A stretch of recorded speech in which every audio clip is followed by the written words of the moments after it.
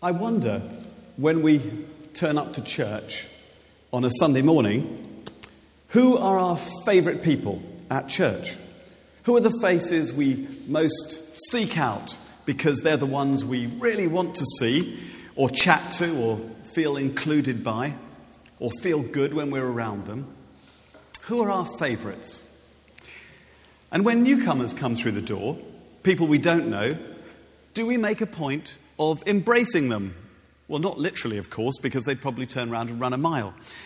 But are we friendly to them as we are to our favourite people? Nearly all the New Testament writers implore the early church that God will not judge them on how they treat rich people, but on how they treat poor people.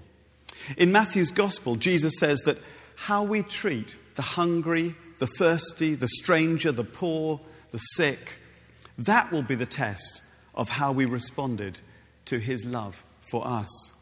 That's going to be the measure by which we're judged. In our passage from James, he refers to the royal law found in Scripture, which is, of course, love your neighbour as yourself. So we're not to have favourites, Scripture tells us. We're to look out for those who perhaps we would not naturally be drawn toward and treat them just how we would want it to be treated if we were the stranger or the hungry or the lonely.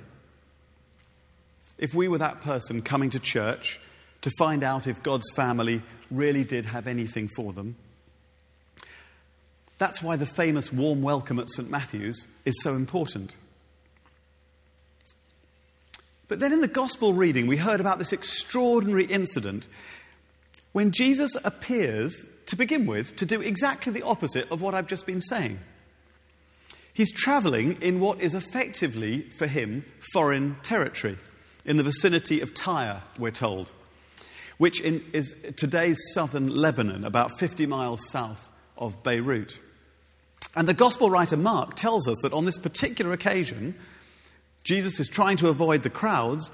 He's tracked down by this Syrophoenician woman, which simply means that she was someone from that area. That was the part of the Roman province of Syria, and it wasn't primarily Jewish. The woman has a young daughter who, we're told, is possessed by an unclean spirit, an evil spirit. And she begs Jesus to drive the demon out of her daughter. Verse 25 tells us that she throws herself at Jesus' feet, clearly convinced that he can help her daughter. She's desperate. And you know, so many people today are desperate in different ways. Some are obviously desperate, but many are carrying desperation around with them and not showing it on the outside. Bernard Levin, one of the great commentators, newspaper columnists of the late 20th century, who was actually not a man of faith, once wrote this. He said, "Countries like ours are full of people who have all the material comforts that they desire, together with such things as a happy family, and yet lead lives of quiet desperation, understanding nothing but the fact that there is a hole inside of them. And however much food and drink they pour into it, and however many cars and mobile phones and television sets they stuff it with, however many well-balanced children and loyal friends they parade around the edge of it, it aches." I've always been struck by those words because they so well describe what my own life was like before I discovered that there was a real answer to that desperation, that Jesus held the key. And this Syrophoenician woman, she was desperate, but she knew, she had a sense that Jesus held the key. And so she bows down at his feet and begs him to heal her daughter. But what he says to her is shocking, because it seems that at first he rejects her and even insults her. He says, "Let the children be fed first, for it's not fair to take the children's food and throw it to the dogs." What does he mean? Well, what Jesus is saying is exactly what Jewish tradition would have demanded at that time. As far as the people were concerned, Jesus was a Jewish rabbi, a holy man, a teacher. And in Jesus' day, a rabbi would never have considered even talking with a strange woman, let alone a strange foreign woman. The rabbi's job was to teach God's holy law to the people of Israel, God's chosen people, and not to mix with foreigners. The children Jesus refers to are the Jewish people, and the dogs he refers to are the foreigners, including this woman. It really is shocking. I suppose a modern equivalent in Reading might be perhaps, I don't know, a young Polish man turning up at a building site and asking the foreman for work. And the foreman saying something like, there's no job here for you. There are too many foreigners like you taking all our jobs as it is. It's quite shocking. That's what it sounds like when we read that passage. But the woman is unflappable. She doesn't react. She knows exactly where he's coming from. But she also has a sense that Jesus is bigger than religious tradition, that he's different, that he still holds the key to her daughter's desperate need. And so she answers him back and she says, "Sir, even the dogs under your table eat the children's crumbs." In other words, she knew that Jesus still had the capacity, the compassion, the power, and the love to give to others and not just his own people. That God doesn't really have favourites. Her child had an unclean spirit, a demon. She's being tormented by something, and Jesus holds the key to saving her life. And people reading the Bible today often think that stories of demon possession are either far-fetched or the result of ignorance about particular medical or psychological problems. That's a secular view, if you like. But I think it's much more about language. We may not call them demons today, but I've seen enough suffering caused by addictions, eating disorders, obsessive behaviours, phobias, abuse, including satanic abuse, and a whole variety of other things, to know that many people are possessed. That whatever name you give it, they desperately need releasing from their demon. A young woman, a great friend of ours called Jess, who lived with us for a while, suffered from an obsessive disorder which manifested itself in what you or I would probably label as anorexia nervosa. She would hardly eat. She went through every psychologist her parents could find, every psychiatrist, all the doctors, the hospitals, you name it, and she went down and down and down. Nothing they did or gave her or said to her or encouraged her with had any effect whatsoever. She nearly died many times. They had to sometimes restrain her and force-feed her by tube, and they had to section her under the Mental Health Act to keep her alive. Everything you could imagine was done. Nothing worked. For 15 years, she lived in a kind of no man's land between life and death, regularly surviving at body weights way below what you and I could survive at. Her mother, Carolyn, who herself had been terribly abused as a child by a group of Satanists, was desperate to help her daughter, but nothing she did seemed to help. To all intents and purposes, it seemed that Jess was possessed by a demon which was determined to kill her. A couple of years ago, in a last-ditch attempt to try anything that might help, she managed, despite her physical state, to enroll on a program in Sheffield called City Hearts, run by a church. Among other things, it helps women who have been damaged by or badly hurt by life experience that they've had. And over many months, the team at City Hearts loved her, prayed with her, encouraged her, and they did all they could to show her God's unconditional love in their actions, in their words, in their prayers. And a couple of weeks ago, Kirsty and I met up with Jess when she was down visiting her parents in Newbury. And she is completely transformed. She's been freed of her demon by the love of Jesus poured into her life by the people of the church.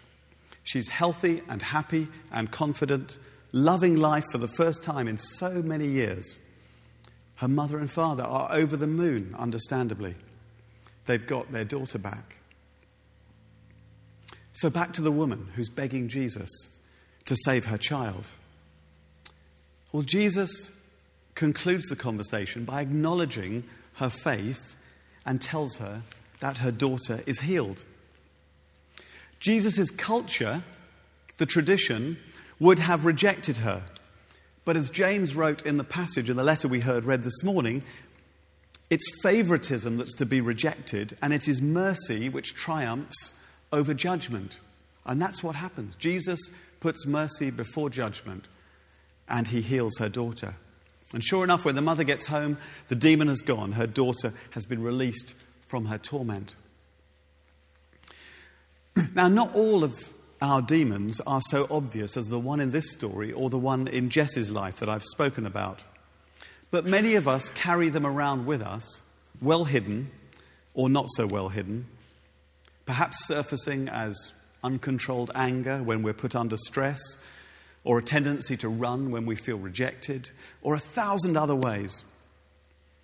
And one of the things that I've most loved about the last 12 years that I've been involved with the Alpha course is the absolute joy and wonder at seeing people set free of their demons as they discover for themselves a God who loves them unconditionally. A God who, because of Jesus Christ, we can not only come together and worship on a Sunday, but a God with whom we can have a personal, day-to-day, hour-to-hour relationship. A God who we can talk to and hear from. A God who can guide our lives in a much better direction than we can do ourselves. And a God who, through Jesus Christ, can release us from our demons. I'll never forget, on one of the Alpha days on a course almost 10 years ago now, we were standing and we were just praying for God to fill us with his Holy Spirit. And I noticed a young woman who I'll call Melissa. It's not her real name, but I'll call her Melissa for now. She was in my group and she was standing there with her hands just out like this, and she had tears pouring down her face. And after a while I went over and I said to her, what's wrong? Is anything wrong?